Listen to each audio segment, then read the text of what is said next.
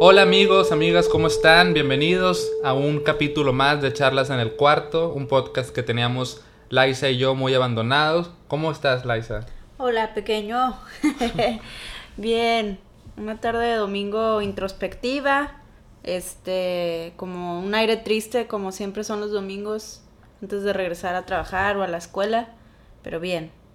Fíjate que para mí dejaron de ser tristes los domingos desde que no trabajo en una En un lugar. oficina o en un empleo. Sí, sí, De hecho, a mí me gustan los domingos, o sea, me gusta la idea de comenzar el lunes, me ok. emociona. Como que, ay, vas a arrancar tu semana con proyectos propios o proyectos que te gustan y...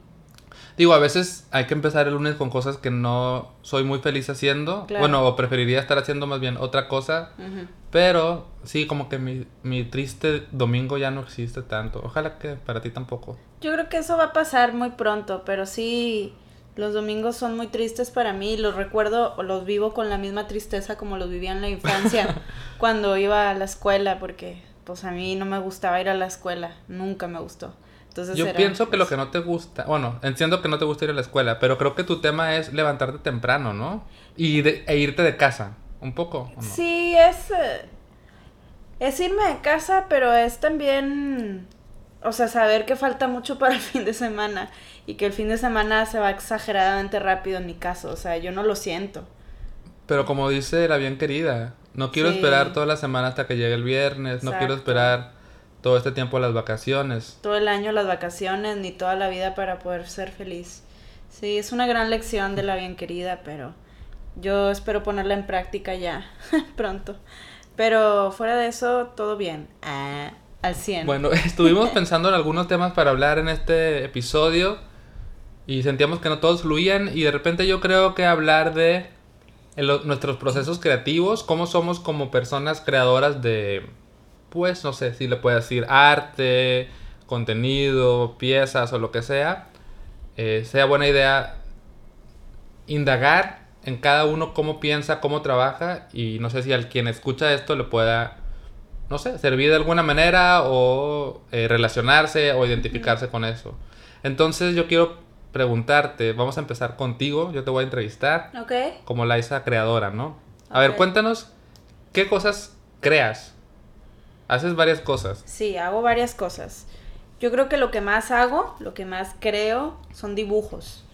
No sé, el dibujo siempre ha sido como digamos, el formato o el medio en el que más cómoda me siento. Y a veces hago canciones, ya no hace tanto, hace mucho que no hago canciones, más bien. Eh, Más que nada es dibujo y escritura. Más dibujo, la verdad. Pero complementas tus dibujos también con Sí. textos, ¿no? Generalmente suelo complementarlos con un texto, con una frase de alguna canción que estoy escuchando. Y Sí. por ejemplo, tú cuando decides dibujar, ¿cómo, cómo es tu proceso en el sentido de que llega Ujú, una inspiración o una idea y vas a ejecutarla? ¿O ujú. dices, voy a dibujar y a ver qué se me ocurre? No, generalmente voy a dibujar. O sea, el tema del... O sea, yo creo que cada vez nos vamos dando cuenta cada vez más las personas que creamos o que hacemos cosas creativas que no, la inspiración no llega, sino que es una cuestión de ponerte a dibujar, de ponerte a escribir, de ponerte, y ahí es donde encuentras la magia, ¿no? Entonces, en gran medida mi proceso empieza como con un diario ilustrado, o sea, yo creo que es mi herramienta para de ahí sacar algún proyecto, ¿no? O Entonces, sea, ¿a ti te gusta escribir como en una libreta como tus días o tus diarios o sí, algo que te haya pasado sí, y pasar por eso, de ahí puede salir una idea para algo que se convierta en sí. una pieza o algo así? Sí, bueno, la verdad es que o sea, el diario ilustrado es algo que tengo desde que estoy en carrera y estudiaba artes.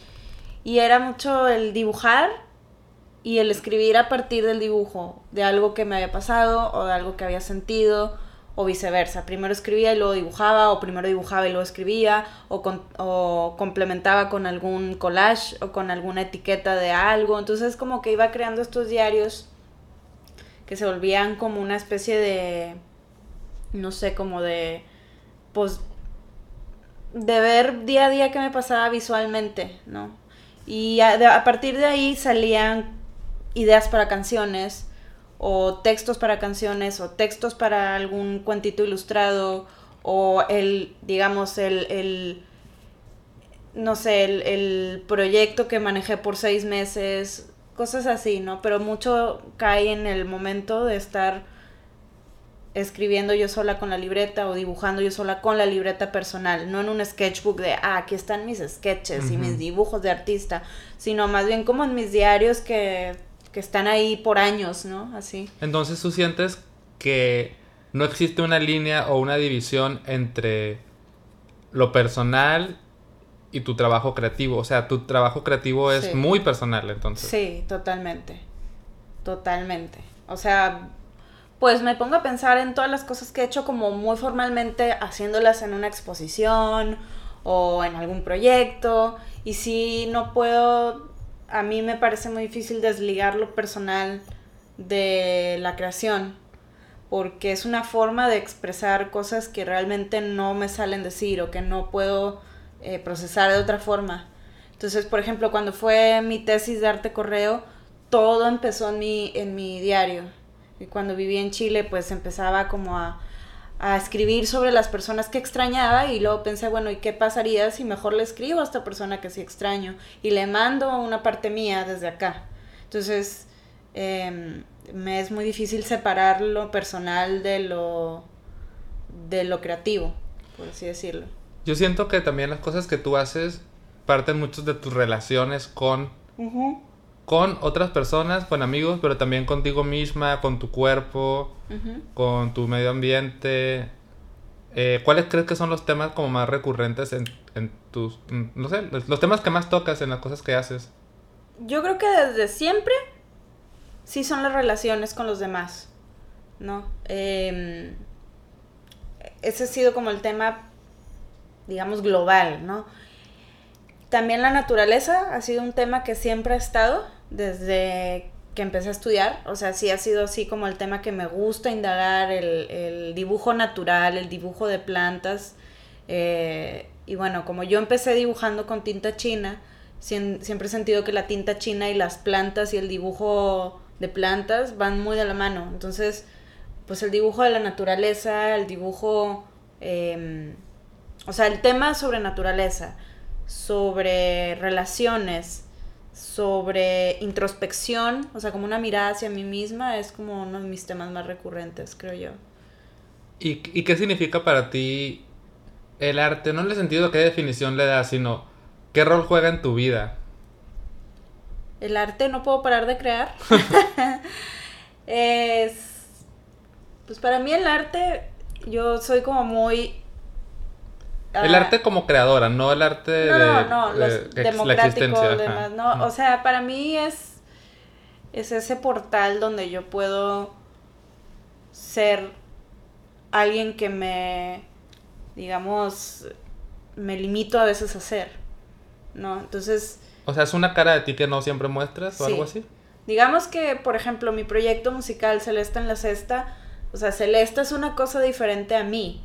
Y Celesta puede cantar sobre la verdad, o sea, no va a censurarse en ningún momento, ¿no? Y bueno, Liza, que es como firmo, como ilustradora, Liza tampoco se detiene, y para mí el arte o la creación es un medio para no censurar nada de lo que yo pueda sentir, ¿no? Que a veces eso puede ser como peligroso en la vida real, por alguna razón. Y para mí el arte es como esta fuerza creativa que está ahí para ser explotada, ¿no? Y es ese portal como muy mágico, ¿no? De creación, de espiritualidad hasta cierto punto, de encontrarse a uno mismo. Entonces, independientemente de lo que haga, o sea, ya sea un dibujo, ya sea un escrito en mi diario, ya sea una canción, sí es como un lugar muy mágico en el que me encuentro con esa otra Liza que está como revuelta entre muchos sentimientos y que por ahí puede expresarlos o desfogarlos. ¿Y tú crees que cada vez has abierto más ese canal? O sea, es decir, ¿tú crees que tus creaciones cada vez son más viscerales, más explícitas, más sí, más directas, o siempre ha sido así, o ha habido un cambio. ¿Cómo sientes eso? Qué buena pregunta. Yo creo que sí he cambiado, como que el alma de las cosas que hago sigue igual, pero sí siento que me he vuelto más sincera. O sea, no me ando con rodeos, no estoy tratando de hacer algo como para impresionar. Nunca lo hice en realidad, pero digo, no sé, llegas a cierta edad en la que, vaya, no me dedico, mi trabajo principal no es ser artista ni es ser ilustradora, pero sí es un trabajo que gozo mucho y que es un trabajo que pues es, digámoslo, de goce personal, pero que de pronto me da cierta remuneración. Pero la verdad es que sí he tratado de ser como más honesta con las cosas que me han pasado en la vida y que creo que son importantes compartir, ¿no? O sea, como que a lo mejor al principio era muy naive el tipo de arte que hacía, pero luego se fue como volviendo más más sincero, más real, más real, creo yo, ¿no? En cuanto a las cosas que he vivido. ¿Y hacia dónde sientes que te estás encaminando? O sea, ¿cómo crees que podría evolucionar tu forma de crear en los próximos años? No qué quieres, sino qué pronóstico le das, vaya. Yo siento que voy a regresar mucho a hacer cosas a mano. Es decir, casi siempre mi proceso de trabajo es, empiezo a mano, digitalizo y ya. El digital es digamos. Y ahora lo vas a hacer al revés, y vas ahora a lo voy a digitalizar hacer. Y luego a mano. Oye, pues un fanzine que hice, el de Forever 30, así fue, o sea, todos los bocetos los hice digitales y luego los pasé a mano, ¿no? Porque la edición pues es muy diferente en digital que a mano, porque pues la edición a mano realmente si la cagas, pues la cagaste y ya está. Y acá pues sí puedes editar mucho, ¿no? Pero no, o sea, realmente me gustaría dejar digamos, el original a mano y no digitalizarlo, porque sí se pierde una magia ahí entre trasladar, ¿no? Entre lo análogo y lo digital, como que se va un trazo importante. Yo me imagino trabajando como lo he seguido haciendo con tinta. Me gusta mucho el tema de la tinta china, pero sí me imagino, o más bien añoro, regresar a escribir canciones. O sea, como que siento que ahora sí tengo más cosas que decir que antes, porque hay lapsos en la vida en el que pues, realmente no tienes mucho que decir, a lo mejor para el medio de la música, pero sí para el mundo del dibujo. Y siento que ahorita me siento con más contenido para bajar musicalmente. ¿Tienes ganas de regresar a las canciones? Añoro, o sea, sí añoro, pero algo que he visto importante en mi proceso es que necesito una soledad inmensa. O sea, de verdad, necesito una soledad de que estar completamente aislada de todo y sin interrupciones y completamente entregada a eso, en la música, porque creo que es como lo más visceral para mí es escribir canciones, ¿no? Entonces, sí necesito como esa soledad pura y dura. ¿Y tú por qué sientes? O sea, yo creo que todas las personas somos creativas, todas las personas en el fondo nos beneficiaríamos de crear, ¿no? Sí. Pero no todo el mundo lo hace, ¿no? Tú y yo tenemos eso en común, muchos amigos que tenemos en común están haciendo cosas, pero ¿tú por qué crees que llegaste al punto de empezar a crear? O sea, ¿cómo descubriste que, no sé, que tenías? Porque es algo que sigues haciendo, o sea, sí. Capaz, siento que, me imagino que hay personas que tal vez de adolescentes se hacían cosas y luego crecen y ya, lo olvidan, pero tú y yo seguimos haciéndolo. Ajá. ¿De dónde crees que viene esa necesidad? O sea, yo sí creo que viene como de una... O sea, me voy a poner un poquito esotérica, pero sí creo que viene de una fuerza mayor, o sea, como una fuerza que tiene que pasar por nosotros y que no se puede parar, ¿no? O sea, no estoy diciendo de que, ay, somos iluminados ni nada por el estilo, pero sí creo que hay una mayor sensibilidad. Yo me acuerdo una vez, cuando éramos amigos, que fue la primera vez que visité tu casa en Tijuana, y me decías, como que es que hemos encontrado que las personas que se dedican a la música o al arte están como medias loquillas o están así como medias raras, ¿no? Uh-huh. Y yo te decía, es que yo no creo que sea el caso, yo creo que más bien estamos como hipersensibles a ciertas cosas, ¿no? Entonces, pues esa hipersensibilidad yo siento que te lleva como a conectar con algo más grande, ¿no? O sea, porque para mí es muy evidente que en esos momentos de creación, haga lo que haga, hay algo que está pasando a través de mí, que yo no puedo controlar. Entonces, yo siento que algo que pasa en el mundo en general, y que era algo que yo les decía mucho a mis alumnos de secundaria, es que no tienes que saber dibujar, no tienes que saber pintar, no tienes que saber propiamente hacer algo de arte, porque hay necesidad de expresar algo, ¿no? Entonces yo les decía, no pasa nada si no te sale, o sea, acá lo importante es que tú tienes algo que decir, ¿no? Y, o sea, no lo sé, yo creo que hace falta mucho el alimentar eso en gente más joven. Como tú dices, hay personas que siguen creando y luego dejaron de hacerlo, ¿no? De que pasaron un periodo, qué sé yo, y bueno, ¿por qué dejaste de hacerlo? Hay que descubrir qué fue lo que pasó, por qué sí lo hacías y por qué ahora ya no puedes o no quieres hacerlo, ¿no? Y eso era algo que era lo que me gustaba dar clases en secundaria, que yo tenía ese poder de conexión con los niños de decirles, no porque tu vida esté ocupada, no quiere decir que esa sea tu vida, o sea, tu vida son muchas otras cosas más, y este espacio es para que descubras eso, ¿no? Entonces, hace mucha falta en este mundo ese poder de introspección a través de la creación. Y ahora que hablas de tus alumnos y eso, tu trabajo principal, o sea, tu trabajo no es la creación, ajá, realmente es algo que haces aparte. Y me gustaría preguntarte como dos cosas. Una es, ¿cómo fue tu proceso de, quizás en algún momento sí querías dedicarte 100% a la producción de arte o de cosas creativas? ¿Y cómo fue el terminar en otra cosa? Esa es una pregunta. Y la otra es, ¿crees que es bueno de alguna manera que tu trabajo principal no sea el arte, que sea algo desligado de, pues digamos, de tu fuente de ingreso, ¿no? Como, bueno, esas dos cosas, a ver qué piensas.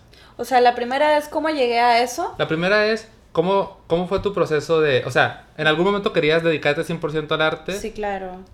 ¿Cómo fue el proceso de terminar en otra cosa? Y si crees que el hecho de que ser creadora no sea tu oficio principal, ¿es bueno o malo? O cómo okay, qué función tiene, ¿no? No sé si me explico. Sí, pues mira, o sea, cuando yo me gradué, mi intención sí era dedicarme a esto, ¿no?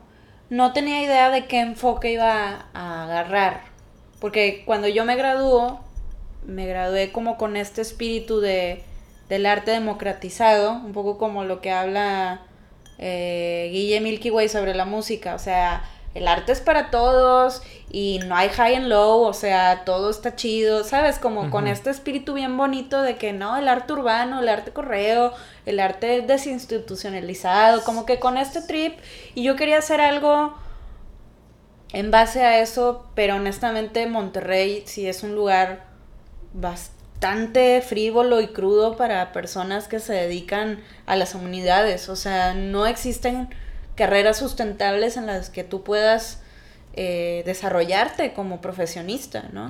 Entonces, pues sí tuve como esta crisis de graduarme con todos estos ideales, de querer hacer un cambio, pero ¿dónde está? O sea, ¿por dónde empiezas? Porque la gente no consume cultura en nuestra ciudad, ¿no?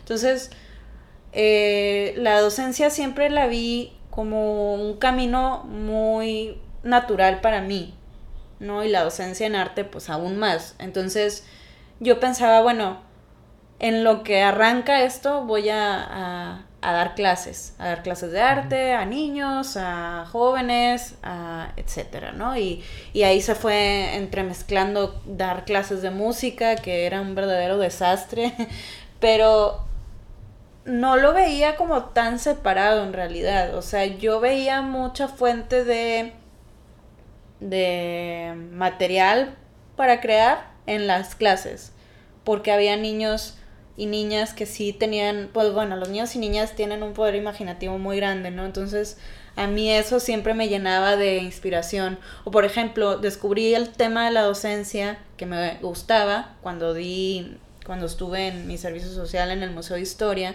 y en el verano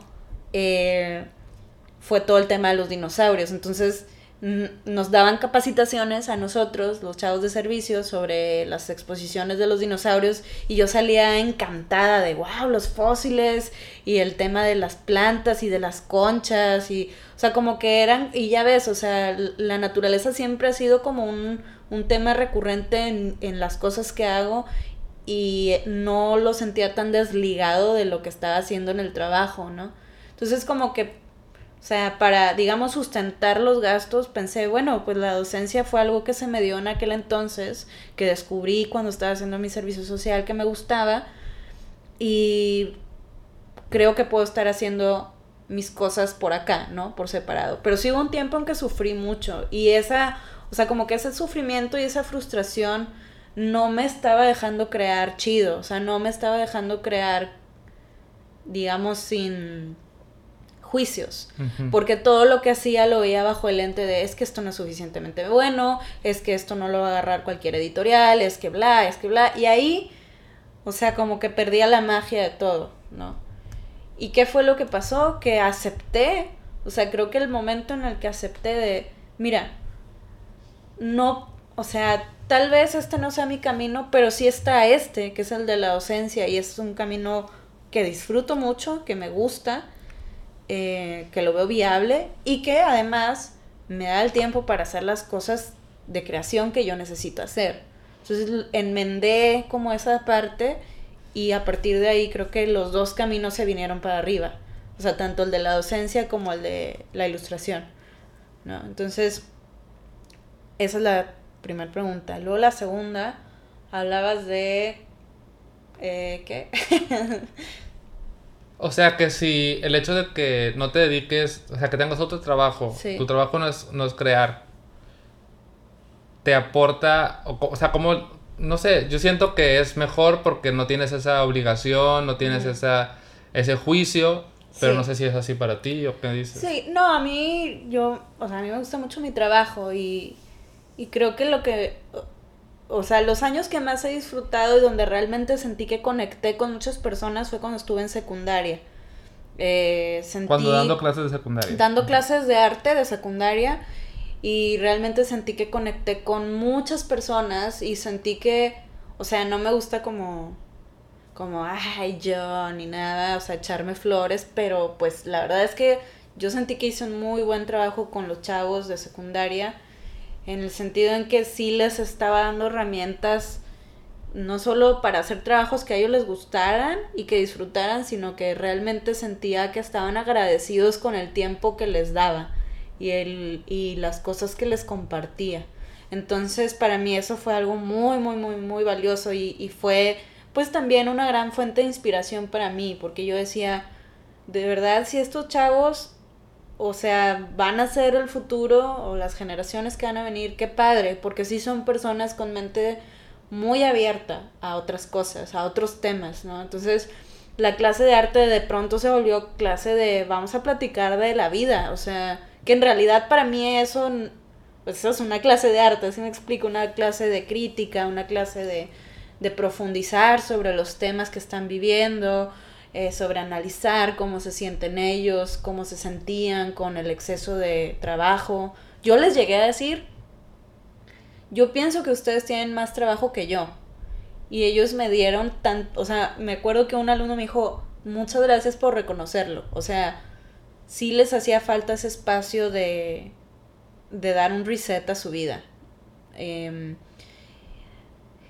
Y la verdad es que sí, para mí la docencia es algo que se me da, o sea, sí es algo natural, no es algo que esté forzando, no es algo que lo esté haciendo porque no hay de otra, sino es algo porque, o sea, el que hago, que para mí es una creación misma, o sea, en sí mismo, el dar clases es una una especie de creación de algo muy bonito, ¿no? Entonces, tal vez no sea la materialización de una obra, pero sí es la materialización de una persona.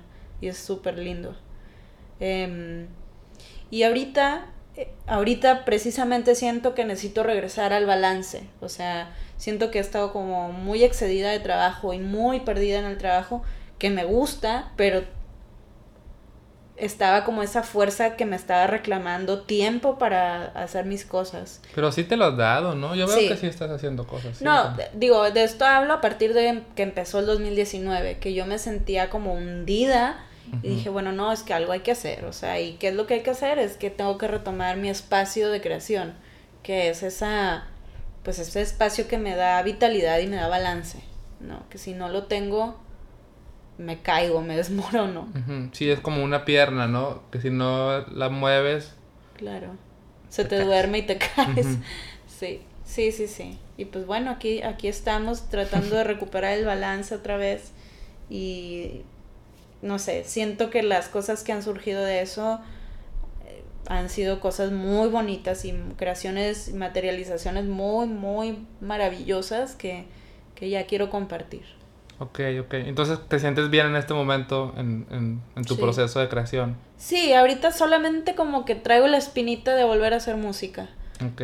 Pero, bueno, te digo, como para la música sí tengo un tema medio de ritual, o sea, de encerrarme, de mandar un poco a todos al carajo y estar ahí todo el tiempo metida. Y ahora es tiempo de entrevistarte a ti en cuanto al tema de creación. Cuéntame,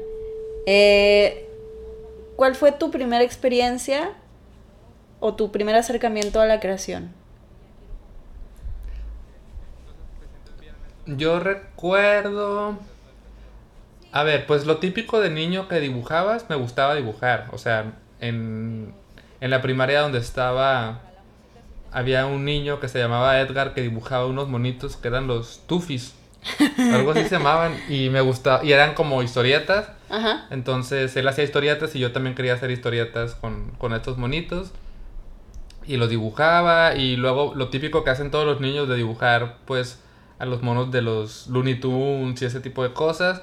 Con la música, yo también siento que desde que veía cualquier instrumento, como que sentía mucha curiosidad por tocarlo. Uh-huh. Y siempre he platicado que yo sentía que ya sabía tocarlo. O sea, yo decía, es que nada más dámelo y ya voy a saber cómo se hace. Y si era así, o sea, muy fácil como que le agarraba la onda a los instrumentos. Como, Okay. O a la lógica de los tonos para tocar, ¿no? Entonces, pues, así como cualquier persona que haga cosas, le preguntas, ¿desde cuándo haces? Pues desde chiquito. No, pero bueno, o sea, si hubo un momento en el que tú dijiste, creo que soy bueno componiendo canciones, o creo que disfruto el hacer esto. Bueno, es que sí es cierto que... No, sí, pues sí. O sea, no sé si de niño de repente uno se dedica más como a hacer cosas, a dibujar cosas que ya existen, no Ajá. tanto como con la intención de crear algo nuevo de la nada. Claro. Pero creo que sí, o sea, con la música quizás es donde más tenía este interés de crear cosas, ¿no? O sea, de cómo puedo yo hacer una canción. Ok. Y... Pero ¿sabes qué? Perdón. Me Ajá. acuerdo que también me gustaba hacer personajes. O sea, me ¿Eso es algo gustaba que hacer te como gustaba de niño? superhéroes, haz de cuenta, como mi propio superhéroe dibujado. Ah. Yo los inventaba. Me gustaba más inventar superhéroes que de repente dibujar a Batman o a Superman, por ejemplo. Ok. ¿Y cómo sientes que se fue desarrollando tu estilo? Porque a mí algo que me gusta mucho de tu estilo, digamos, de dibujo, de gráfico, es que tiene como una especie de infantilez, sí, como de un trazo infantil, pero muy dulce, pero al mismo tiempo, no sé, cómo lo fuiste desarrollando, cómo fue algo, o sea, fue algo que se fue dando, fue algo que fuiste puliendo. El tema del dibujo, yo siempre pensaba, decía, es que quiero tener mi estilo. ¿Cómo le hago para tener mi estilo? Ajá. O sea, era algo que sí buscaba. Buscabas, ok. Pero, pues me di cuenta que ya lo tenía. O sea, que no tenía que forzarlo a tenerlo. O sea, no tenía que inventarlo, ¿no? Uh-huh. Pero, obviamente uno siempre tiene sus influencias. Y yo me acuerdo que particularmente cuando yo sentí que dije, es que aquí es donde me siento como muy cómodo con lo que estoy haciendo y siento que es muy mío, fue cuando empecé a combinar un poco. Me acuerdo de dos cosas. Uno, la portada de Blur, de Best Of. Ajá. ¿Te acuerdas que eran las cuatro caras de ellos? Sí, claro. Y me gustaba también mucho Daria, la serie de MTV. Me gustaba como Doug, este tipo de cosas de Nickelodeon. Y como que combiné todo eso. Y si te fijas, lo que tienen esos dibujos en común con lo mío es el outline. O sea, sí. Siempre he trabajado con una línea, con una línea trazo. Y normalmente un trazo más o menos grueso. O sea, sí. No algo que te da un lápiz, sino algo que te da un Sharpie, ¿no? Sí, claro. Entonces creo que combinando esas cosas y no sé, ahí encontré un poco mi estilo. He pensado a veces pienso si es importante cambiarlo y evolucionar, pero pues es algo que debería trabajar. Aunque yo me siento cómodo, yo pienso que es más importante, yo soy de los que piensa que es más importante lo que dices, claro, que la forma. O sea, claro. Para mí es un dibujo de que, tengo esta idea y lo único que necesito es hacerla en una forma gráfica y no me voy a clavar en que se vea excelente, sino que exprese lo que quiero decir. Que se entienda lo que quiero decir. Ajá, y por eso yo todavía a veces recurro hasta al típico monito de bolitas y palitos, hasta lo sigo usando, porque no quiero perder tiempo en la estética cuando creo, según yo, que lo que está padre es la idea en sí. Claro, el mensaje que quieres dar. Ajá, exacto. Ok. Y bueno, yo cuando te conocí, recuerdo que traías el tema de Mi Langosta Voladora, que era como esta marca que tú habías creado, ¿no? De postales, de dibujos, de tarjetas. Y me gustaría como mencionar un dibujo que creo que es mi favorito de aquel entonces, que es Somos la música de las montañas. Y es una montaña tocando una flauta, ¿no? Con un arbolito arriba. Cuéntame un poco, porque para mí que conozco Mexicali, que conozco esas carreteras, puedo ver claramente un cerro que es el que ilustraste. Dime un poco como de qué va esa ilustración o en qué te inspiraste o no lo sé, porque me parece poderosa. Sí, algo que también es parte de mi estilo y que me gusta hacer y que sigo haciendo es darle vida a cosas que en teoría no tienen vida. En otras palabras, ponerle ojitos y bocas a cosas que no lo tienen, ¿no? Ajá. Y me gusta hacer eso con la naturaleza porque para mí la naturaleza expresa cosas acerca de lo humano. Es decir, la montaña representa algo, ¿no? Representa la calma, la paciencia, el estar ahí, un poco la permanencia. Y por ejemplo, las nubes representan algo más que viene y va, ¿no? Algo que se desvanece. Entonces, como combinando esos valores de las cosas de la naturaleza, yo los asocio con lo humano, ¿no? Entonces, particularmente eso de la montaña, a mí me gustaba como... Las montañas las veo como seres sabios, ¿no? Porque han estado tanto tiempo en la tierra que ya han estado observando todo, que tienen como cierto conocimiento. Y pensé como que qué pasaría si una montaña pudiera hacer música, ¿no?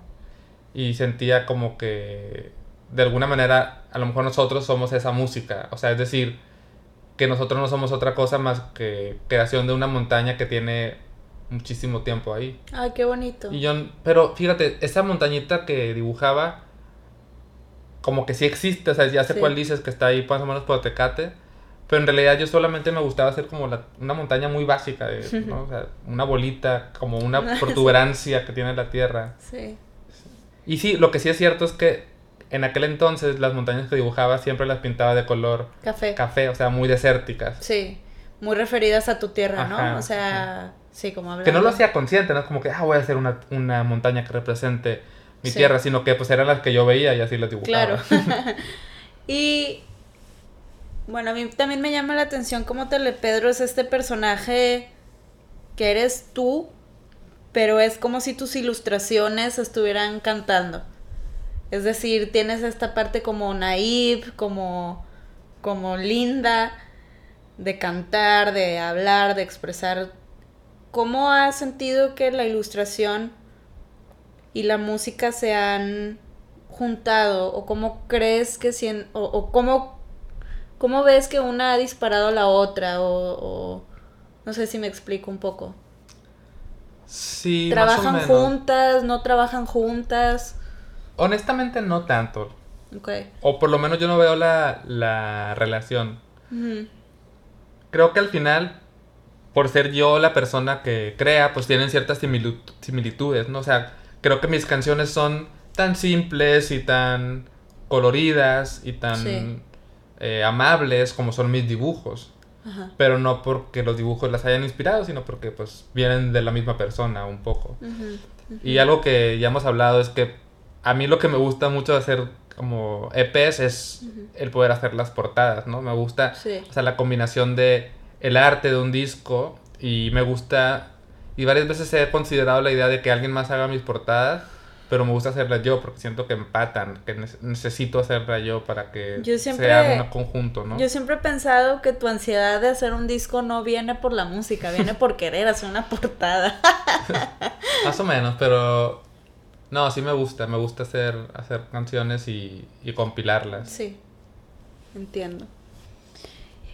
¿Y qué más te puedo preguntar? ¿Cómo te sientes respecto a las colaboraciones que hemos hecho? Me acordé ahorita de los dibujos que hacíamos cuando recién empezábamos a andar, de los dibujos sin completar.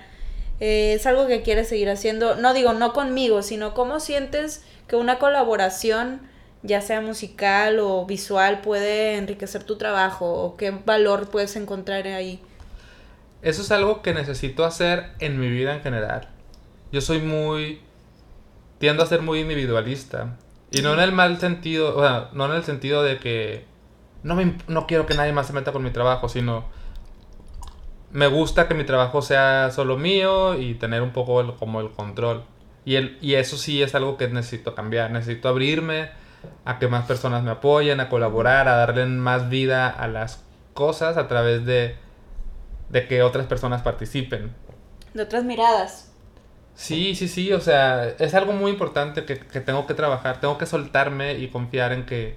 Y no es que no confíe de que las personas no tienen talento, sino Sí, como no poder tener el control del resultado, te cuesta, me cuesta. te cuesta.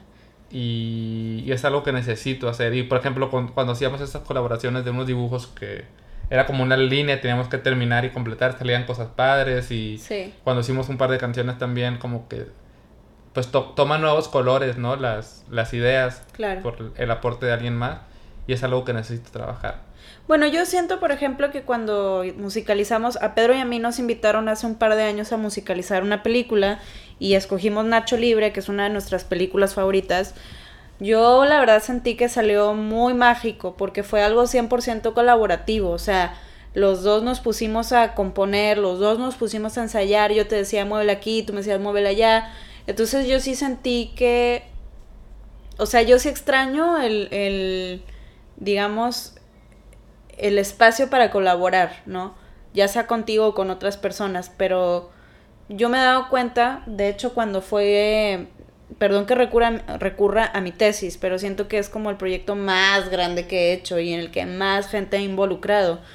Yo siento que salían cosas bien padres de personas que no tenían ni siquiera la más mínima noción del arte, ¿no? Uh-huh. Y eso era algo que varias personas me criticaban, ¿no? Ay, pero es que cómo puedes invitar a gente que no sabe dibujar, es que cómo puedes invitar a gente que no sepa de esto.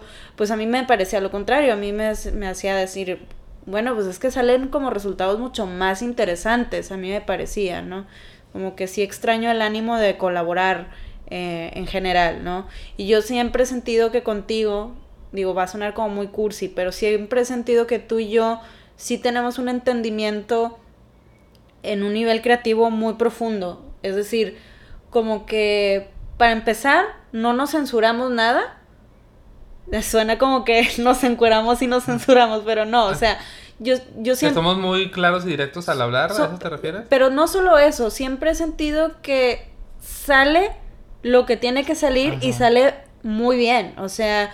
Recuerdo perfectamente lo de Nacho Libre y me decías, ándale, eso está bien chido. Y yo te decía, eso está muy bien, dale más. O sea, como que siempre he sentido que hay una naturalidad en nuestra colaboración desde siempre. O sea, no es algo que me ha parecido que lo hemos forzado. Y de hecho yo creo que esa fue una de las cosas que más me gustó estar contigo, o sea, obviamente muchas, pero sí recuerdo que pensaba, es que sí, o sea, sí se hace como una chispa bien bonita de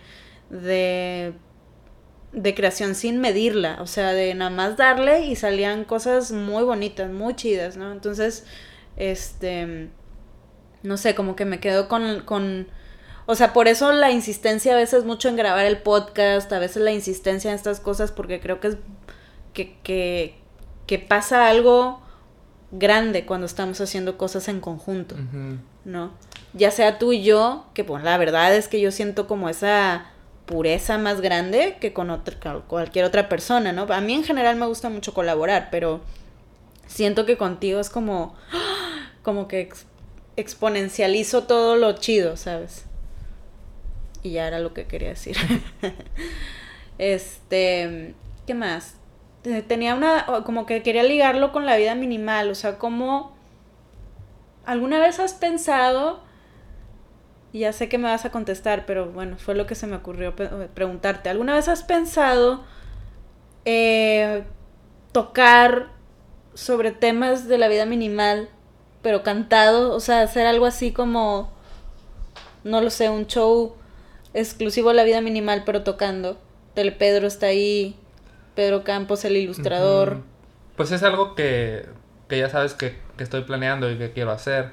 ¿De que para qué te haces? ¿Para qué me preguntas esto? Pero, o sea, fíjate que sí he tratado de componer canciones que hablen de temas afines o muy directos en tu relación con el tema de la vida minimal, pero me parece que no encajan muy bien porque como que la canción tiene que ser más emocional, más personal, más pura para que tenga sentido, si no va a parecer un jingle, ¿sabes? Sí, o sea, claro. Entonces lo que quiero, y como quiera mis canciones personales ya tienen ciertos temas, sí, que tienen que ver con la sencillez, con la, no sé, con la belleza de la vida, con la búsqueda del balance, con las incógnitas existenciales un poco. Uh-huh. Entonces lo que quiero hacer, más allá de componer para la vida minimal, es combinar lo que ya existe en mi creación personal como Telepedro y su música en algo relacionado con la vida minimal, porque creo que se complementan bien. Creo que mientras la vida minimal es algo quizás un poco más como más lógico, más sí, como más didáctico, más de que esto pasa y podemos hacer esto. Telepedro y sus canciones son más de sí, sé que podemos hacer esto, pero güey, esto es lo que se siente y esto es sí. lo que uno vive mientras está intentando hacer esto. Entiendo. Es como, le agrega el toque quizás más humano, ¿no? Claro. Que te saca de un libro de desarrollo personal. Un libro de desarrollo personal, como es el mío y como son todos, te dicen, esto es lo que hay que hacer y ya. Como si todo fuera fácil. A, B y C y ya está, sí. Como si todo fuera muy fácil. Y el arte es más de que, sí, estoy intentando eso, pero está bien cabrón, o sea, no está sencillo. Sí. Entonces, eso es lo que quiero hacer. Qué chido. ¿Quieres retomar tus dibujos fuera de la vida minimal? ¿Te gustaría hacer eso? Sí, es algo que quiero hacer, necesito hacer, pero, ¿sabes? Como que estoy en un punto en el que me cuesta un poco de trabajo pensar en otros temas, es curioso.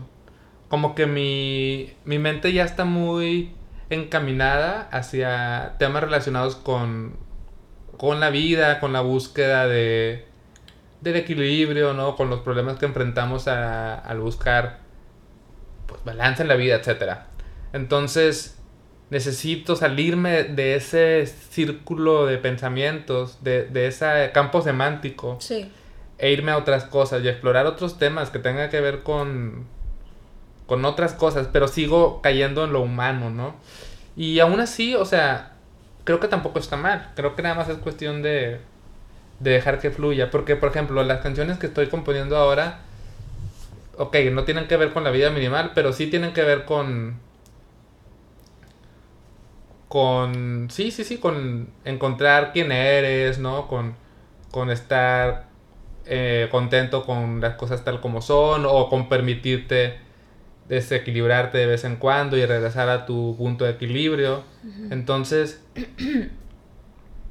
no sé, la pregunta me hace pensar dos cosas. Me hace pensar que quizás sí debo y sí quiero dibujar de otros temas que no tengan nada que ver con lo que estoy haciendo con la vida minimal, pero también me hacen pensar que esto es en lo que estoy, y este es mi punto, y esta es mi fuente creativa en este momento, y tampoco puedo ignorarla. Claro. Y eso me lleva a otra duda que sigo teniendo en estos momentos, es ¿dónde está la línea entre Telepedro y la vida minimal? Y si solamente puedo ser el güey que hace cosas y que habla de una vida simple, sin necesidad de ponerle una etiqueta, ¿no? Que pueda ser lo que sea. Entiendo. Porque es lo que me nace. Claro. Pero en eso estoy, como tratando de dividirlo. Digo, lo padre de Telepedro es que puedo hablar de otras cosas. O sea, puedo hablar de comida y de cerveza, y puedo hablar de pendejadas que nos pasan en la vida, de chistes que no tienen nada que ver. Y está padre también eso, ¿no? Uh-huh. Y creo que son los temas que a lo mejor debería estar tocando en Telepedro Ilustrador, que de repente hacía cosas más tontillas, como más chistosas. Sí. ¿Extrañas los proyectos de domingo? La verdad no los extraño, porque en aquel entonces, cuando yo hacía los proyectos de domingo, eran para mí un escape a estar de lunes a viernes en una agencia de publicidad, sí creando cosas, haciendo creatividad, pero no personal. Y ahora, de lunes a domingo, todo lo que hago es lo que me nace. Entonces, digamos que tengo proyectos de domingo todos los días, un poco. Entonces me gusta así, y yo creo que por eso no los extraño realmente. Ok. Qué lindo. Qué bonita forma de describirlo. Yo creo que a mí una de las cosas que más me gusta de Telepedro es que es muy feliz y es muy... Como dices, como tiene esta contraparte, o sea, es feliz, pero también tiene esta parte de bueno, la vida no vale nada y se va en un suspiro, entonces pásala chido, o sea, como no lo sé, o sea, como un existencialismo por ahí, pero pues al final no sabes nada, pásala bien, eso es lo que más me gusta. Y mi canción favorita de Telepedro es No es en serio, y no sé, la primera vez que la escuché dije, ay, creo que Pedro acaba de descifrar el sentido de la vida. O sea, sí recuerdo haberla escuchado y haber dicho, vibro mucho con esta canción, mucho, mucho. Y creo que como la versión demo era muy bonita, era súper linda. Luego también la que pusiste en piezas intercambiables estaba muy linda, pero la del MySpace así tal cual grabada era, uy, no, me encantaba. Y siempre te he visto como en un color muy verde. A pesar de que la vida minimal es muy amarilla, extremadamente amarilla, como que para mí Telepedro y Pedro Campos es un color verde muy, muy fuerte. Tal vez por la cuestión de la naturaleza y de la calma y de lo bonito. La selección nacional, porque pues eres mexicano, ¿verdad? Entonces pues tienes que ser verde. No lo sé, son cosas que me nació decirte. Me gustaba mucho ver tu profile pic, que era el telepedrillo ahí dibujado así con el outline grueso. Me gustaba mucho ese dibujo de Somos la música de las montañas. Es una de las cosas que más me gusta ver todos los días que voy a trabajar. Lo tengo ahí en la oficinita y ahí está la montañita tocando la música. Mañana cumples años y está bien padre. ¿Cómo te sientes de cumplir 35? Bien, me siento bien. Es un número que me hace sentir como que, ya, o sea, ya soy ya soy un adulto desde hace mucho tiempo, pero como que es un número que te da el título de adulto un poco, ¿no? ¿Te pesa más? No creo que me pese. Muy bien, de repente uno puede tener como expectativas de que, bueno, a los 35 ya tendría que haber hecho esto, ya tendría que tener esto, ya tendría que estar viviendo de tal o cual manera, pero pues es un poco también desligarse de eso y decir, bueno, a mis 35 estoy bien, estoy feliz, estoy haciendo cosas que disfruto, que me gustan, estoy siendo fiel a mí y estoy donde quisiera estar, creo, porque más allá de estar en un lugar A o B o C, es cómo estoy, ¿no? La forma en la que estoy haciendo las cosas, y eso me gusta. ¿Te cuadra con todo? Sí, siempre hay cosas que ajustar y arreglar, pero me gusta, ¿no? Y un poco también de eso eso es para mí, creo que el tema de todas las cosas que hago, como no es en serio, pero sí es en serio, ¿no? Ujú. O importa, pero no importa, o estoy bien, pero tampoco estoy tan bien. Ujú. Y es ese yin yang, ese big bang, esa búsqueda de equilibrio, y eso es lo que más... Pues esto es la vida en sí, creo. No hay de otra. No hay escapatoria, amigos. Pues bueno, ¿aquí cerramos o qué? Aquí cerramos, ya estuvo. Ok. Gracias por escucharnos. Que la pasen bien, que tengan una bonita semana. A pesar de que va a ser lunes. Bueno, pero esto alguien lo está escuchando posiblemente en un martes, tal miércoles, jueves, vez. viernes, Espero sábado, que domingo. sea viernes en tu temporalidad del internet. Sí, y te invitamos a que si ya estás haciendo cosas y eres una persona que crea, pues que lo valore y que se ponga a crear más cosas. Si eres alguien que alguna vez creó y ya se olvidó, que lo retomes. O si eres alguien que nunca ha hecho nada, agarra un papel y dibuja cualquier tontería que se te ocurra. O escribe Y cualquier listo. tontería que se te ocurra. Sí. No Ujú. sabemos qué podrá suceder después. Así es que atrévete. Atrévete, Bye. ¿Escucha?